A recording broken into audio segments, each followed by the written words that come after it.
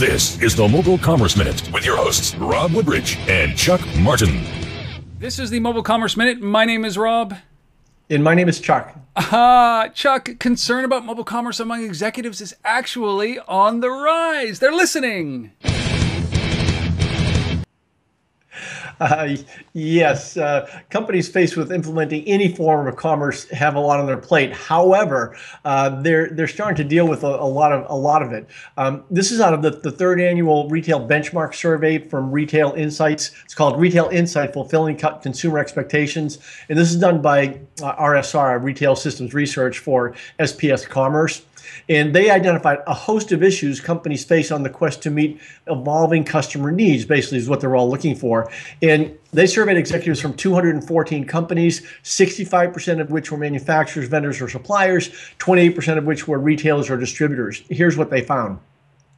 In terms of the next 5 years, when it comes to external forces, what people are concerned about, 67% the economy, 66% consumer buying, 38% new consumer technology, 31% omnichannel retailing, 30% mobile commerce, 24% social media.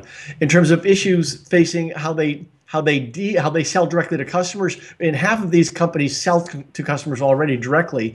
Their big issues in terms of how they do it, 47% are doing it through their commerce site, 16% are doing it at the store, 18% through the mobile app, and 1% those kiosks in stores.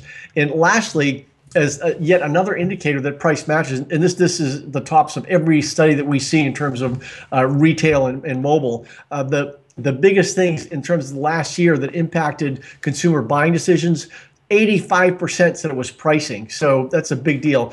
Product availability, 62%. User reviews, 53%, product info, 52%, and promotions, 41%. So if it's not priced right, all these things don't matter.